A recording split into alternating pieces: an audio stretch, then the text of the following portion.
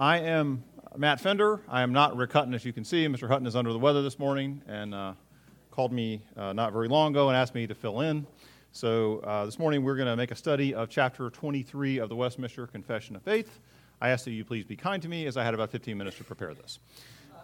That said, I have taught it before, and I think we'll hopefully it'll be profitable. So let me open us in prayer. Gracious Heavenly Father, thank you, Lord, for this opportunity to gather together this morning. We are grateful that we live in a time and place where we can assemble freely to study your word and the doctrines of the faith without fear of arrest. We pray for our brothers and sisters this morning, this Lord's Day, throughout the world who do not have that privilege. And we pray that you will keep them safe and that your church will be grown and magnified. We also pray for the children being instructed elsewhere in the building this morning. We pray that each and every one of them would grow to say that he never knew a day when he was not trusting in Christ for his salvation. In Jesus' name, amen. All right. So, chapter 23 of our confession is entitled, Of the Civil Magistrate. It is, interestingly, one of the more perhaps controversial parts of the confession. I mean, I realize there are people who take issue with much of the confession, but even among Presbyterians, there has not always been universal agreement on this. And in fact, it is one of those paragraphs that's been substantially amended. You have a handout on that, and we'll get to that partway through the class. But as we jump in this morning, there are a few things we need to think about, right? We need to talk first about what exactly is a civil magistrate, and what does the Bible say about the civil magistrate? And then I think the next thing we have to look at is the historical context in which the Westminster Confession was written and the historical context in which paragraph 3 was amended, because that's going to inform our discussion. So I hope you have a Bible this morning, because I've got a number of scriptures I want to look at, and I didn't have time to put them in the slides. So let's look first at 2 Chronicles chapter 26. 2 Chronicles chapter 26, and I list the references here. And of course, here we're talking about King Uzziah. And here is what it says. But when he was strong, he grew proud, to his destruction. For he was unfaithful to the Lord his God, and entered the temple of the Lord to burn incense on the altar of incense. But Azariah the priest went in after him with 80 priests of the Lord, who were men of valor. And they withstood King Uzziah, and said to him, It is not for you, Uzziah, to burn incense to the Lord, but for the priests, the sons of Aaron, who are consecrated to burn incense. Go out of the sanctuary, for you have done wrong, and it will bring you no honor from the Lord God. Now, what in the world does that have to do with anything? Well, one of the things that we see, and I think it's fair to say that it's a consequence of the fall, is a separation of the offices of prophet, priest, and king. Adam is prophet, priest, and king, right? He's the only man, so he bears all three offices. But then after the fall, we see a severance of those offices, and we never see them again united in one man until Jesus. And frankly, it looks a bit like the eschatological Jesus, right? Because we didn't see Jesus exercising the power of the civil magistrate, for example, when he was on earth. But we know from Hebrews that he is in fact exercising the priestly office, right? And we know that he's going to return in the new heavens and the new earth to exercise the civil authority as well. But in between Adam and Jesus, we don't see those offices united. And so this is one example here where King Uzziah, who clearly is the civil magistrate, is sinning by trying to take unto himself the priestly office. So this separation between the ecclesiastical power and the civil power is something that's with us in this present age. And we think it's a biblical principle that they're not to be united until they're united in Christ. So that's why 2 Chronicles 26. Romans 13, 1 through 7, very familiar, but very important. Let every person be subject to the governing authorities, for there is no authority except from God, and those that exist have been instituted by God. Therefore, whoever resists the authorities resists what God has appointed, and those who resist will incur judgment. For rulers are not a terror to good conduct, but to bad. Would you have no fear of the one who is in authority? Then do what is good, and you will receive his approval. For he is God's servant for your good. But if you do wrong, be afraid, for he does not bear the sword in vain. For he is a servant of God, an avenger who carries out God's wrath on the wrongdoer. Therefore, one must be in subjection, not only to avoid God's wrath, but also for the sake of conscience. For because of this, you also pay taxes, for the authorities are ministers of God, attending to this very thing. Pay to all what is owed to them, taxes to whom taxes are owed, revenue to whom revenue is owed, respect to whom respect is owed, honor to whom honor is owed. And as we say frequently, the thing we have to remember about Romans 13, right? We read this and we think, oh, well, gosh, you just don't understand. I live under this corrupt government, and they're killing babies and calling good evil and evil good, and working great evil in the land. Well, how can I be expected to be subject to them? Well, the Apostle Paul wrote this, and he was living in the Roman Empire, and Nero was the emperor. He was burning Christians to death, feeding them to lions. So I don't know that we're quite ready that we can say that Paul doesn't understand how bad our government is, right? So I'm not saying this is easy, but I think we have to keep in mind that we can't really complain. So Romans 13, keep that in your head. 1 Peter 2, 13 through 14. Be subject, for the Lord's sake, to every human institution, whether it be to the emperor as supreme or to governors as sent by him to punish those who do evil and to praise those who do good. So Peter's a bit more concise here than Paul is, but they appear to be in agreement.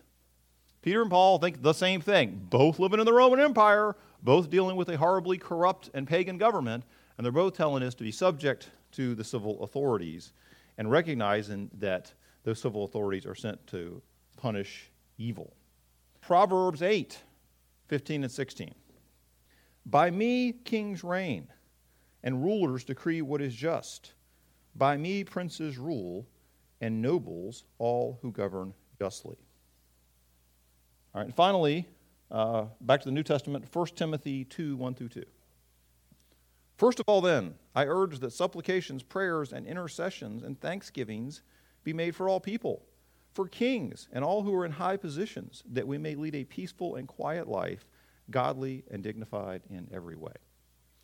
So, the Bible does have something to say to us about the civil authorities, not just by way of examples, but by way of express command, right, and wisdom.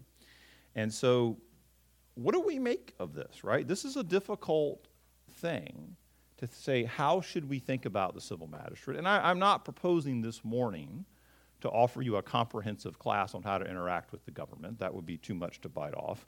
But as we look at chapter 23, we're specifically looking at the relationship between the institutional church and the government, right? That's the principal thing that we're addressing. I'm not saying we can't digress a little bit, but that's what we're going to try to sort of take on. And, Christians throughout time have struggled with this. At the moment, if you spend time or perhaps waste time on the internet, you'll note there's a lot of talk about Christian Reconstructionism, sometimes called theonomy or Christian nationalism, the idea that we should want to go found the perfect Christian nation somewhere and try to live out the civil law. Some people think the Old Testament civil law in order to have the sort of better or perfect Christian life. I'll point out to you that's been tried before. And the Puritans in New England were perhaps the sort of OG Christian nationalists. They went off into the wilderness to try to build the perfect Christian kingdom. It lasted about one generation because the people that were really hardcore, that were willing to cross an ocean to do it, they died off, and their kids and grandkids just weren't that interested, and it didn't last for them. So do with that what you will, but we're going to look at what the confession says this morning. But before we can do that, I want to talk a little bit about the historical context in which the confession is written. So anybody know what year was the Westminster Confession written? 1646 sound right? And what else is going on in 1646? We're in England. Okay, Westminster, we're in England. Who's the king? Somebody say Charles? Which one? Charles I. Charles I is king, and let's back that up. Charles I, what's his family name? He's a Stuart, right? Who's his dad? James. James I. And how did James I get to be the king of England? He was nominated as king by his cousin, Elizabeth I, right, who was a queen regnant. And when she becomes queen regnant, as we back it up, that's sort of a novel thing, right? Because remember, this is like the beginning of the modern era in terms of how people think about governments, right? So Elizabeth's father is, of course, Henry VIII, who very famously is desperate to have a male heir, right? And the English Reformation is facilitated providentially by Henry's very strong desire to have a male heir. Because Henry is married to Catherine of Aragon. And why is she important? Who's her brother? Whose name is? Charles V. And he's not just King of Spain, he's the Holy Roman Emperor and the King of France. So he pretty much governs, most of the known world, right? He's like the most powerful man in the world. And his sister is married to Henry VIII. And I'm sure when Henry thought he was marrying this guy's sister, that was going to work out well for him, right? It was going to be this great political alliance, and it was going to cement their role and keep him from having to go to war with those countries. Well, unfortunately, they have only one child, Mary Tudor, later Queen Mary, and no boys. And he's really worried about having some boys. Now, I think in our modern context, employing a little chronological snobbery, we have a tendency to perhaps condemn Henry more than we ought. I'm not saying he didn't do bad things, but I think we have a tendency to think that his desire for a son was purely a matter of his personal vanity, right? He just wanted a boy, But I don't think that's really fair, because we have to consider his context. Henry VIII is the son of Henry VII. Henry VII is the first consensus king England has for like 100 years because of the War of the Roses. So they've been having this big civil war with lots of people getting killed and going back and forth and competing claims to the throne, and things are just not good in England. And so finally, Henry VII manages to get hold of the throne and everybody agrees he's the king. And they finally have a stable government for the first time in 100 years. And so if you're Henry VIII, that's in your mind. You don't want to go back to that, right? And you're worried that because they haven't had a queen regnant. And so you're concerned that if you don't have a strong son who can grab a hold of the reins and keep the government under control, you're going to go back into civil war. So again, I'm not to say that what Henry did was right, but I think his motivation is a little better than we perhaps sometimes ascribe to him, right? It's not just his personal vanity. He is concerned about the integrity of the government. Because the other thing, remember, Henry's within a generation of the time when everybody expected the king to put on armor and get on a horse and lead the armies in battle, right? That changes after him. Elizabeth is kind of the pivot for that, right? After her, we don't see any more kings of England getting on horses and leading the armies in battle. But before that, it wasn't enough to just be the son of the prior king. You had to be strong. You had to be a military man. You had to be able to go lead in battle for people to respect you and follow you. So here's Henry, and he's just got, his daughter Mary, and that's not going to work. And so he decides that he wants to get a different wife. He was known, I think, he's fairly well known for his adultery, but, non-marital children don't count. So he needs a different wife. So he wants to divorce. He can't just kill Catherine of Aragon, right? Because her brother is that's going to be bad. So he wants to divorce her. He asks the Pope to let him annul the marriage, and the Pope, who's also thinking about Charles V, decides he's not doing that. And so we get the English Reformation, right? Henry convinces Parliament to create the Church of England, which is really just, at that point, Catholic Church Part 2 that, points to the Archbishop of Canterbury instead of to the Pope. And the new church tells Henry he can get divorced, and that's that. And then you go through the whole succession of wives, with which I will not bore you. But we have this context happens, and then Elizabeth is the queen. We go through Edward and then Mary and then Elizabeth, and she never marries and doesn't have any children. And so she designates her cousin, James Stuart, who's already the king of Scotland, to be the king of England. So now we have the two thrones united in the person of James. And now James is a Presbyterian, sort of. I mean, who's his mother? Who's James's mother? Anyone? Mary, Queen of Scots. And who did she famously have conflict with? John Knox. And what is John Knox famous for? He founded the Presbyterian Church, right? He again, providentially, because he can't get along with the queen, he gets made a galley slave, and he ultimately is exiled. He goes to Geneva, where he meets John Calvin, worships in the English congregation there, and essentially becomes a Presbyterian, goes back, founds a Presbyterian church, right? And so eventually, while James is a child, his mother is forced into exile and later executed. So he's basically raised by a bunch of Presbyterian pastors, And so he's used to he knows all about these Presbyterian guys. He's a little skeptical of them, but it is what it is. And suddenly he finds himself king of England. So James, I have no reason to think he's not a Christian, not a believer, but he's not willing to sort of go like whole hog into the Puritan thing. For example, he famously writes something called the Book of Sports. You can go home and Google it. It's short. It's worth reading. But this was his pamphlet that he put out on the various sports that you were allowed to play on the Lord's Day after you'd been to church twice. And this was controversial. The Puritans didn't like this. They thought you couldn't do any of that stuff at all. So the recreation clause we talk so much about today, it's been around since 1607 or so. It's nothing new under the sun and the question of what recreations you could engage in. But that was James. He would have taken exception to the recreation clause had he been examined. So this is all going on. James dies. His son Charles his two sons, James and Charles. Charles is the oldest. So Charles becomes, I'm thinking the next generation. Just Charles. Charles becomes king of England, right? And Charles is very jealous of his royal prerogatives at a time when the Puritans are now in the ascendancy, right? And people are starting to think a lot. They're reading the Bible. They're teaching the Bible. They're purifying the church. And the Puritans they're a big deal right now. So we get into the 1640s, and we've got this big conflict between Parliament and the king, right? Who's going to be in charge, right? Where does the supreme civil power rest? Do we have a divine right monarch, or do we have an elected bicameral legislature? We've got both, but which one is really in charge, right? Because the king at this time has the power to call Parliament and dismiss Parliament. And so they go back and forth. They have the long Parliament. And so the Westminster Assembly happens at this time. It's in the 1640s. This tension is going on.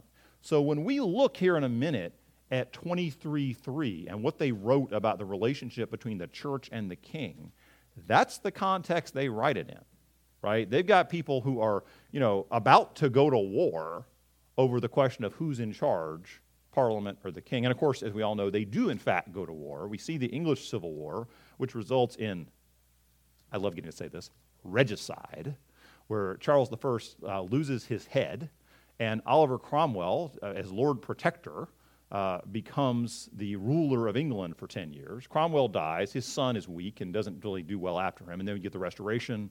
You get Charles II, who has no children, his brother James II. Then we see 1688, the Glorious Revolution, parliamentary supremacy is assured.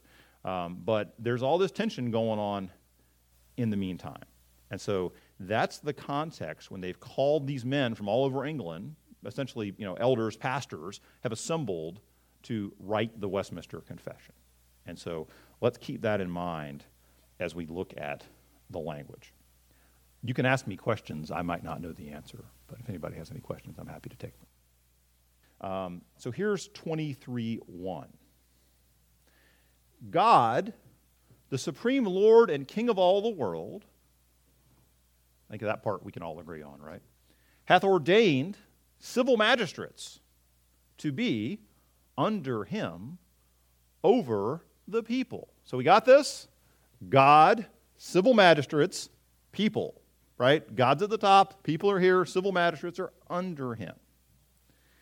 For his own glory and the public good. So there's two reasons for this. There's, God's glory and the public good. And to this end hath armed them with the power of the sword. Okay, what do we mean by the power of the sword? Yes? The ability to punish people for not keeping the law. Yes, the ability to exercise any kind of physical punishment, right? Ultimately, it would be to execute someone, but it would also include lesser things like fining you, putting you in jail, doing stuff to you. So that's the civil power. Now let's compare that to the church power. Does the church have the power of the sword? Can the session put you in jail for sinning? Can we fine you? Can we execute people? No, because the power of the sword is given exclusively to the civil magistrate, not to the church authority. So this is a key point. He's given them the power of the sword for the defense and encouragement of them that are good and for the punishment of evildoers. So there's two purposes for it: defense and encouragement of them that are good and punishment of evildoers. So if China decides to invade Virginia, right, we would expect the civil authorities to defend us, right? We would expect the governor or maybe the federal authorities to call up some people with guns, whether it's a militia or a standing army or whatever, and use airplanes and tanks and missiles and whatever to try to repel that invasion, to protect the people. That's part of why they're given the power of the sword. And then the other, as Terrell said, is to punish evildoers, to punish criminals. So this is sort of our big picture chapter, right? There are civil magistrates. They have the power of the sword, and they have the power of the sword for the defense and encouragement of them that are good and for the punishment of evildoers. So that's kind of our foundational principle of Westminster 23. All right, questions about that? Okay, let's move to 2. Some interesting issues here. It is lawful for Christians to accept and execute the office of a magistrate when called thereunto, in the managing whereof, as they ought especially to maintain piety, justice, and peace, according to the wholesome laws of each commonwealth, so that for that end they may lawfully, now under the New Testament, wage war upon just and necessary occasion. All right, let's talk about some of the issues here, right? First clause, it is lawful for Christians to accept and execute the office of a magistrate, all right? So that may seem self-evident, but it has not always been so throughout the history of the church. We don't have a theocracy. We don't have an expressly Christian government. So can a Christian whose first allegiance is to God and to live the Christian life according to God's precepts and his word participate in a pagan government? And I'm not going to say secular because there's really no such thing as secular, right? Everybody worships something. Everybody has a worldview. So a government which claims not to be based upon any transcendental authority is ultimately a lie, right? It isn't true. Everybody has some ultimate authority they're appealing to. It's just some false religion of self or something else. But and the answer is yes. But if we do so, we have to do so with guardrails. For example, my friend Richard Campbell is a circuit court judge in the city of Richmond, right? He is a Christian. He's a ruling elder at West End Pres, and he also exercises the authority of the civil magistrate. But he has to do so within the constraints of the Scriptures. And if he felt himself compelled to do something or that he thought violated his conscience, well, then he would have to resign from that job, right? But yes, we can do that. Arguably, I as a civil lawyer am exercising some power of the civil magistrate as I function in the courts. When many of us this week on Tuesday went and voted in a Republican form of government, when you vote, you are exercising the power of the civil magistrate. You are in fact exercising the power of the sword, right? Because you are voting for legislators who will make laws which will be enforced by men with guns. So if you don't think it's an act of force to vote, you're mistaken, right? It absolutely is. You are absolutely exercising power over others when you fill in your little bubble and stick it in the machine. So yes, it is lawful to do that, and then it says here, the next clause, as I alluded to earlier, in the managing thereof, as they ought especially to maintain piety, justice, and peace, according to the wholesome laws of each commonwealth. So there's a way to do this, right? Yes, you can exercise the power of civil magistrate, but you have to do so in such a way to maintain piety, justice, and peace. And note the modifier, the wholesome laws of each commonwealth. That seems to suggest there can be some laws which aren't wholesome and which perhaps ought to be modified. And of course, when we say, the words magistrate and commonwealth, these come up all the time in the Westminster Confession. They're a little bit old-fashioned, but by commonwealth we simply mean a state. Some sort of civil society, and then the civil magistrate is the term we use for people in government. So for that end, they may lawfully, now under the New Testament, wage war upon just and necessary occasion.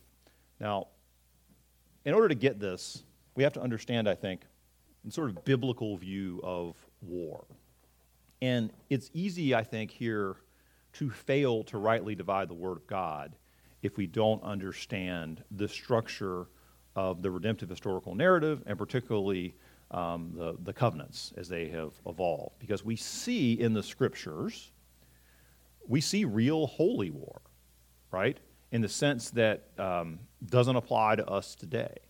Think about the conquest. If you look at the book of Joshua and you look at the book of Judges, you see the people of God who at that time are exclusively identified with a nation state, with Israel, being given an express mandate by God to go execute a holy war and to do what is probably properly described as genocide, right? They're supposed to wipe out the people of the land. They're supposed to put them to the sword. And in fact, they sin when they fail to do so and reap severe consequences as a result, right?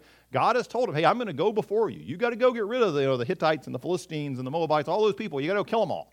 And Israel is, somewhat less than enthusiastic about this. Once they sort of get a, good bit of the land under control, they just sort of lose interest and stop, right? And then they spend the rest of the time that they're in the land fighting all those people that they failed to conquer. But they clearly have a mandate from God to go pick up the sword, right? Every Sunday school kid can tell you about marching around the walls of Jericho and all, this is it, right? And so what are we going to do with that?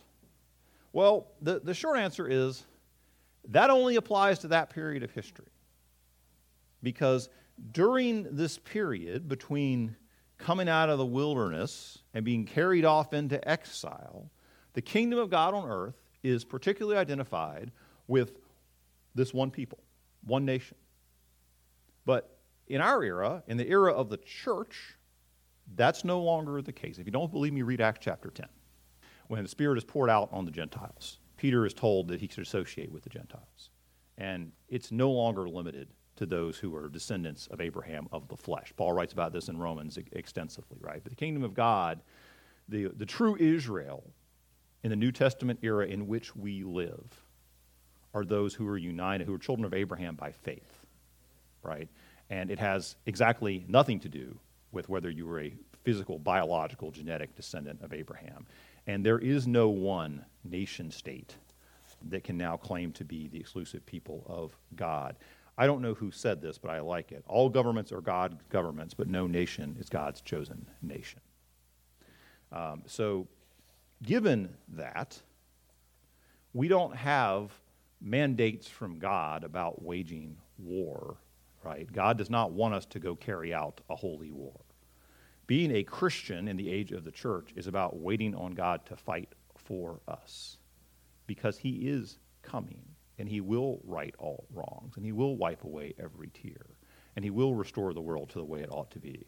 But our task in this age, in the age of the church, is to wait upon the Lord and be faithful. All right, so Matt, you just said all that stuff. What does it say here that says we can wage war on just and necessary occasion? How are you going to reconcile that? Well, the answer is the church doesn't start wars. The church doesn't fight wars. But we as individual believers in our civil capacity, and we each have a civil capacity, I just talked about voting, may, when called upon, fight in those wars. If the civil magistrate goes to war, if the United States goes to war with North Korea, and they're looking for volunteers for the army, it is perfectly lawful to participate in that when called upon by the civil magistrate. Now, I'll note that it talks about just and necessary occasion. There is a vast body of scholarship about what constitutes a just versus an unjust war. And there is and a fairly sophisticated argument to be made that it's okay to participate in some wars but not in others based upon whether they are just wars. A proper discussion of that is outside the scope of my class this morning. It might be something I'll take up at some time in the future because it is a matter of some significant interest as to what is and what is not a just war and how we should think about that ethically. But to the extent a Christian is compelled, perhaps drafted, pressed into service, or maybe you're in the military at the time the war breaks out, I don't think there's a problem of conscience typically with serving. We can certainly think of situations where you might be ordered by the civil authorities to do something which is unjust, and in that case, you ought not violate your conscience. But that is what I have to say about that. Questions about chapter 2? All right. Does everybody have a handout? Raise your hand if you do not have a handout. All right, see no hands. Everybody's got one. So what I put on the screen here, and I split it between two slides, but you've got the handout, is 23:3. This has troubled me for nigh on 20 years. What you may not know, if you haven't thought about it, is that the 23:3 that we have as the PCA, which we inherited from our predecessor denomination, is not the original 23:3. What you have there in the right column of the handout is our version, and what you have in the left column is the original version. So let's read it and talk about it. Original version. The civil magistrate may not assume to himself the administration of the word and sacraments or the power of the keys of the kingdom of heaven. Yet he hath authority, and it is his duty to take order that unity and peace be preserved in the church, that the truth of God be kept pure and entire, that all blasphemies and heresies be suppressed, all corruptions and abuses in worship and discipline be prevented or reformed, and all the ordinances of God duly settled, administered, and observed. For the better effecting whereof he hath power to call synods, to be present at them, and to provide that whatsoever is transacted in them be according to the mind of God. What do you think about that, right? If you look at this carefully, this is recognizing at least, that the civil magistrate has a tremendous amount of authority over the church, right? It starts off, and you'll note the two start off the same way, by saying he can't assume to himself the administration of word and sacrament or the powers of the keys of the kingdom. But then it goes on, he has authority and he has a duty to make sure that unity and peace are preserved in the church. So if we come into conflict with some brethren and decide we're going to go off and start our own denomination, apparently the government can stop us, right? He's interested in the unity and peace of the church. That the truth of God be kept pure and entire? Well, what's the limiting principle on that? Does that mean the government's going to decide our doctrinal controversies? Right? We're having the revoice controversy about what does it mean to be a side B Christian, and we're going to go ask the government. The governor is going to come down and tell us the answer. That seems to be what this recognizes, right? Blasphemies and heresies are going to be suppressed. Well, that seems to necessarily imply that the civil magistrate is going to exercise judgment as to what is a blasphemy or a heresy. That's pretty extreme. So is there going to be a department of theology, there's a federal agency that's in charge of determining the blasphemies and heresies and putting them down, and there's going to be some court process? Corruptions and abuses in worship and discipline prevented or reformed. All right, so now the government's also going to tell us how we can worship. Should we take up a collection or not? Should we have a praise band? Should we have a projector? We'll have to go ask the government, because apparently the government, according to this, has the power to decide.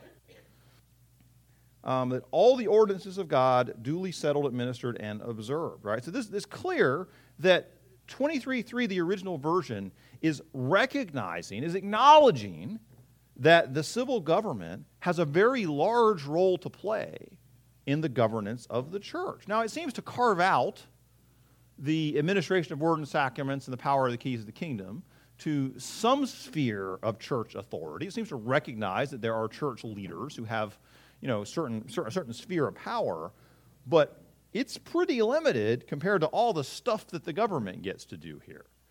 Now, one thing we have to keep in mind is we have to take off our, 21st century goggles and back up 500 years, is that up until the modern era, and I mean the very modern era, like second half of the 19th century probably, maybe the first half of the 19th century, throughout the history of the world, people have, and governments in particular, have viewed religion as a means of social control, right? They've seen it as a way to keep the people in line.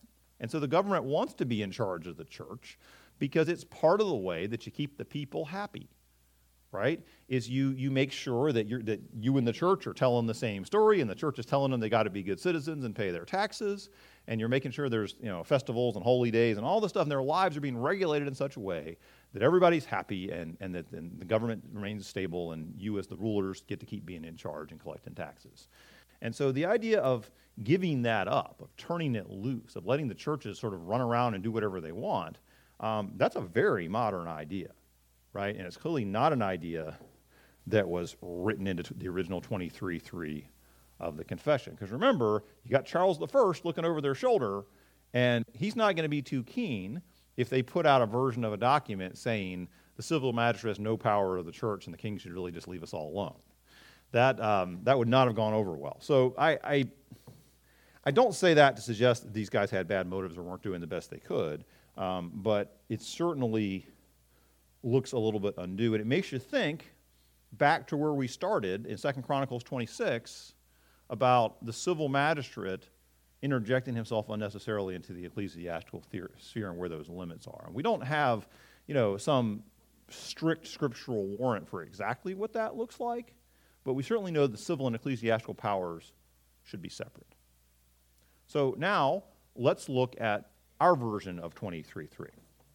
So this is written in 1788.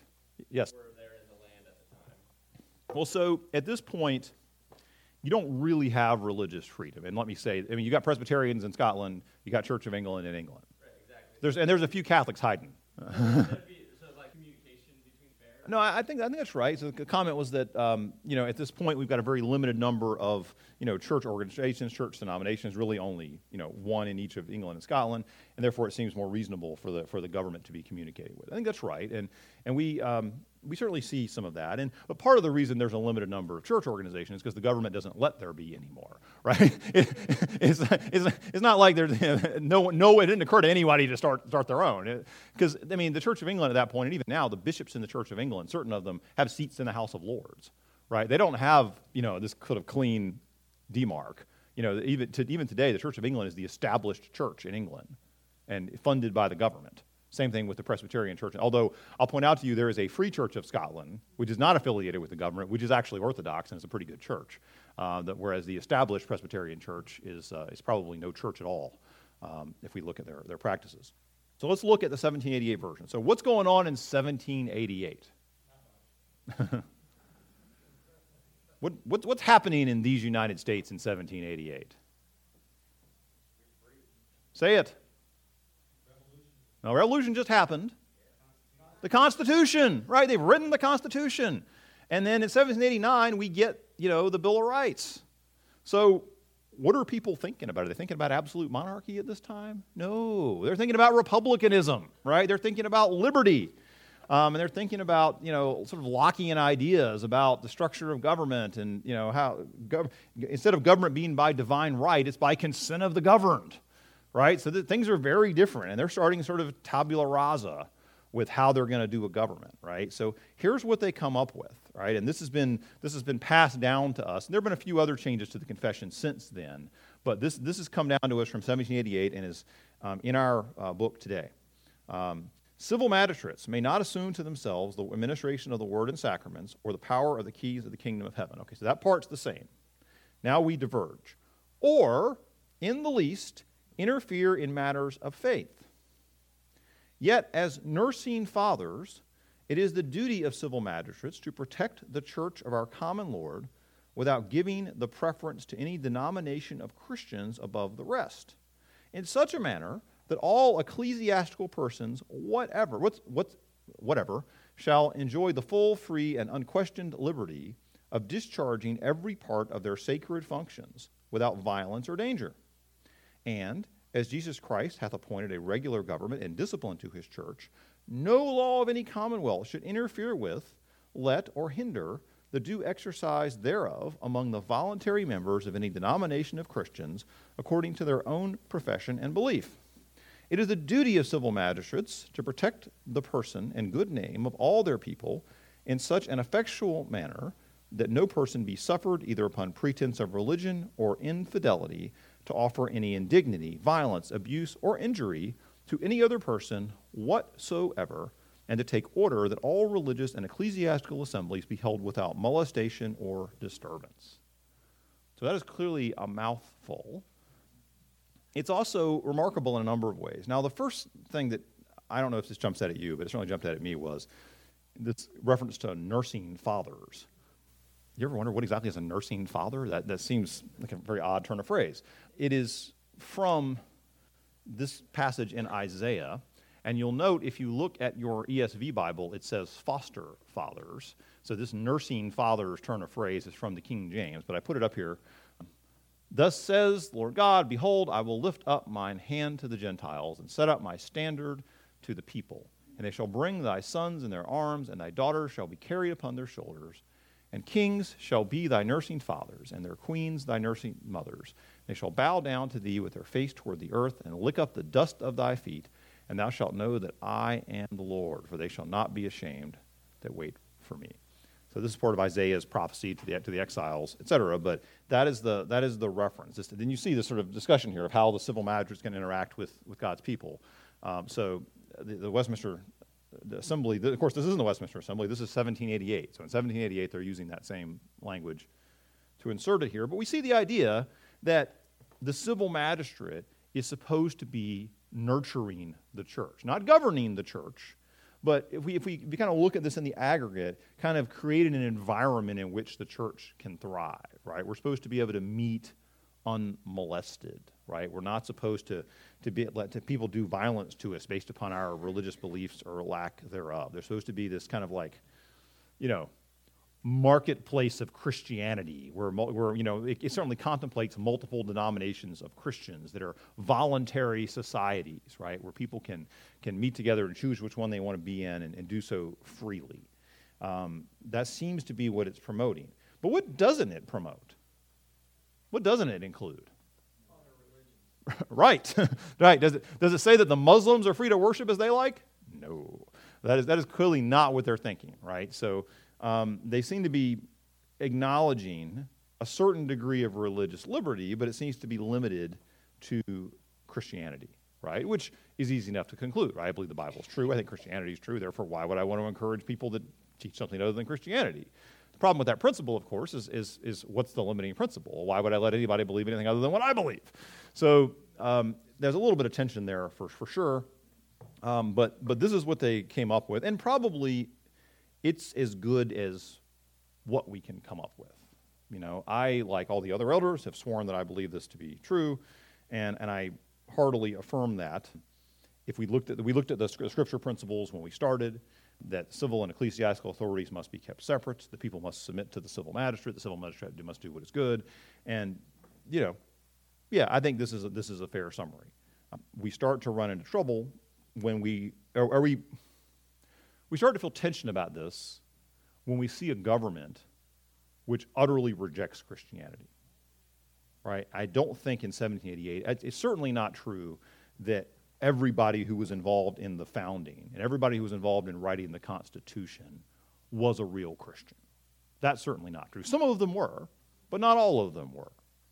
But nobody was openly going around denouncing Christianity. You didn't have the government, persecuting Christians. You didn't have the government openly advocating for things which were contrary to the law of God, right? That's certainly a pivot that we've now made. So some of this in paragraph 3 probably looks a lot more aspirational to us today than it did to the men who wrote it.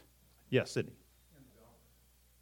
Yeah, so the comment was that a number of the state constitutions included limits on who could govern, that you had to acknowledge a future state and with consequences for rewards and punishments in this life. It's funny, that's actually been in play as we've been talking about the PCA Constitution this year, because there was a proposed amendment to change the test for who can testify in a church trial, which was that same test. So anyway, I see Peter has a question in the back or comment. That is true. No, and certainly there was congregationalism was established in, like, for instance, Massachusetts, I think into the 1820s. So yes, it's absolutely true. Now, why is that? Well, let's talk about that. Here on the screen is the First Amendment, and I have put in bold the first clause, which is referred to as the Establishment Clause. Congress shall make no law respecting an establishment of religion. So Congress can't create an established church. We don't have the Church of the United States. But remember, in 1789, exactly nobody thought this bound the states. So nobody read this as saying, Virginia shall make no law respecting an establishment of religion. Everybody thought it only limited the federal government. And that doesn't change until 1865 when you get the 14th Amendment, which through various and it's not really 1865, it's really the next 100 years, through which the Supreme Court starts to selectively incorporate provisions of the Bill of Rights to bind the states. So the idea that a state, that Virginia can't create an established church, nobody thought the Constitution prohibited that until I'm pretty sure the 20th century. I have to go back and find the exact date of the Supreme Court said that, but that's the case. But of course, the other thing we see with the Establishment Clause, it's been read much, much more broadly that the modern federal courts don't limit it to just not making an established church. They've expanded it to mean any government recognition of any religious belief or practice, essentially whatsoever. And that's clearly not what it meant to the framers, but it is what it is. Yes, Lamont? Freedom from religion. Freedom. That is certainly how some people seem to look at it. Although I think the current Supreme Court doesn't exactly take that view, and we may see some different things coming out. But anyway, that aside, the point being, at the time this was passed, that it's, Peter points out very rightly that there were established churches, and now Virginia was not one of them, right? Virginia was one of the first to abolish its established church. We had Anglicanism as the established church during the colonial period. Almost immediately after the Revolution, Thomas Jefferson and friends decide they're going to pass a statute which abolishes that and makes Virginia, religion neutral, as it has been since then.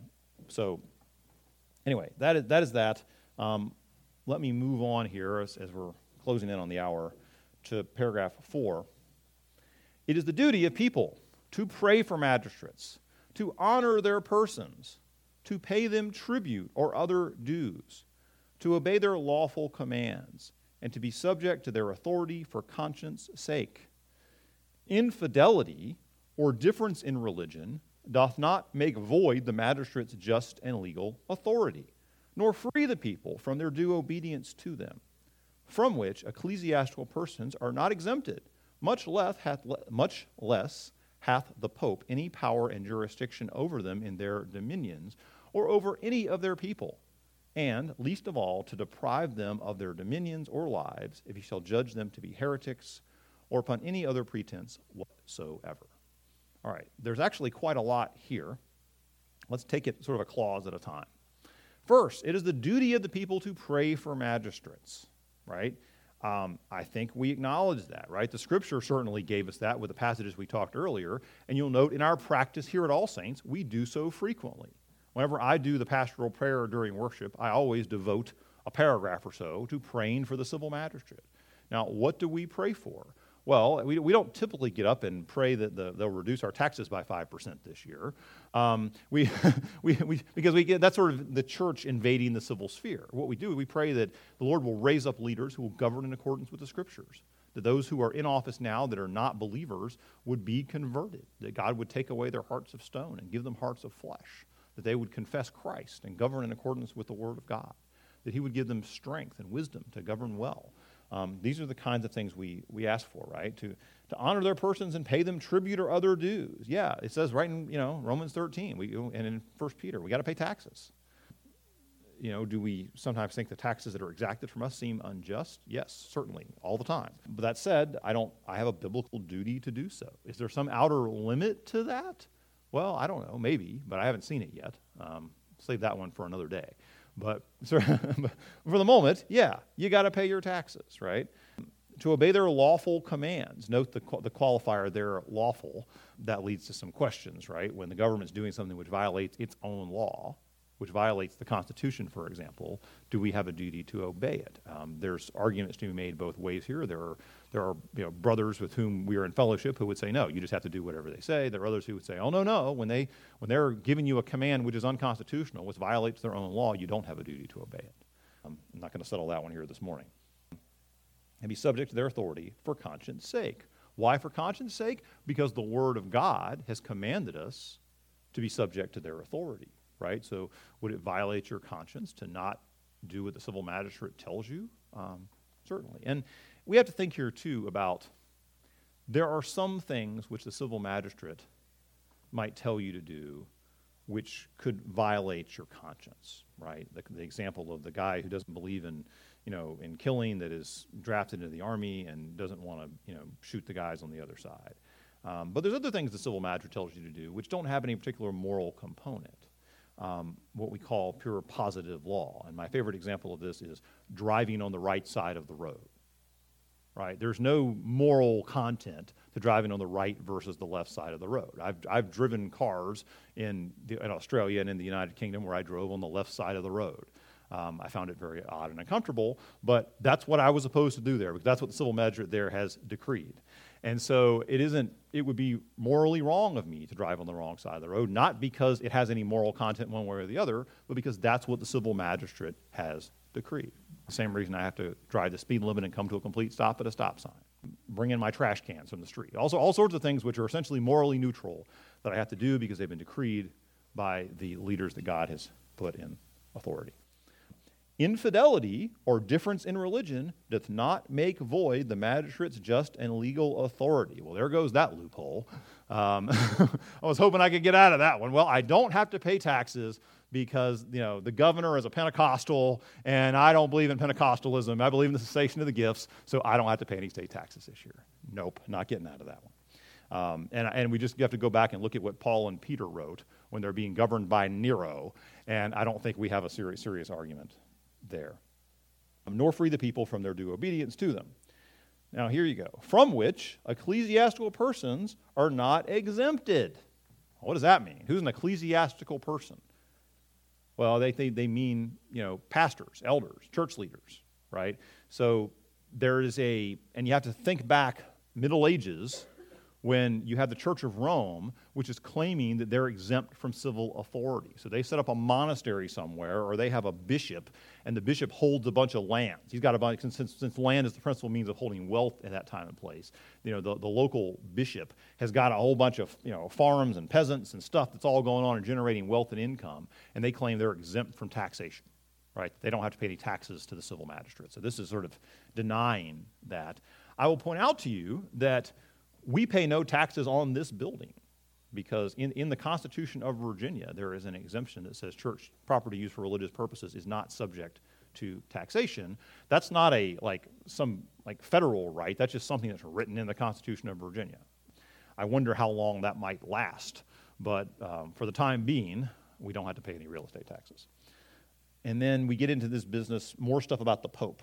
Much less hath the Pope any power and jurisdiction over them in their dominions, or over any of their people. So this is denying that the Pope of Rome has power over the civil magistrate. Because remember, throughout the Middle Ages, you've got all this tension. You've got the Pope not just excommunicating people, but putting whole countries under interdict, saying your whole country is excommunicated until you bow to my will. Right? At one point, you've got the Pope has armies and is fighting wars and owns principalities there in Italy.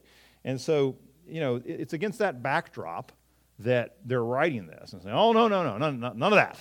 None of that. This is they're recognizing here, even in 1646, that there's this sharp distinction between the civil and the ecclesiastical authority, and rebuking the attempts by the putative Church of Rome to blur that line or cross that line. And it says, he can't deprive them of their dominions or lives if he shall judge them to be heretics or upon any pretense whatsoever. I like the word pretense, suggesting that perhaps it was not a sincere matter of difference in doctrine that led to these judgments, but something more perhaps Machiavellian than that. All right. That is what I had for you this morning. I appreciate your attention. Yes? It's the American Presbyterian Church. And so even by that time, we'd already had a schism. But I think Old Side and New Side is back together by 1788. Dennis, do you know? I think so, and I think actually Or a synod. I'm not sure what they called it, but it was American Presbyterians getting together at a meeting. Again, I don't remember without looking it up what they called it. But yeah, so they're already doing that by this point. And I mean, we do a lot of schisming in Presbyterianism. So there's a lot of splitting up and getting back together and going off on your own. And I mean, it's I've got a chart. There's an excellent book called Seeking Another Country by Daryl Hart and John Merther, who Rick's taught a few times. And if you look on the flyleaf, it's got this diagram of all the schisms. It looks like a bowl of spaghetti. But what that really reflects, right, is we put a great emphasis on doctrinal purity. And there's always a tension between purity and peace, right? And we all, as members, you've all promised to study the purity and peace of the church. And they're always in tension. If you look at Roman Catholicism, they put an emphasis on unity above all else. And they tolerate an amazing doctrinal diversity among their teachers and preachers and what they call priests because they don't want to split. Whereas we're willing to split, if needed, because we think doctrinal purity is what's really important. They're always in some tension, but it's just a characteristic of Presbyterianism. Thank you all again. We've reached the hour. Look forward to seeing you in worship.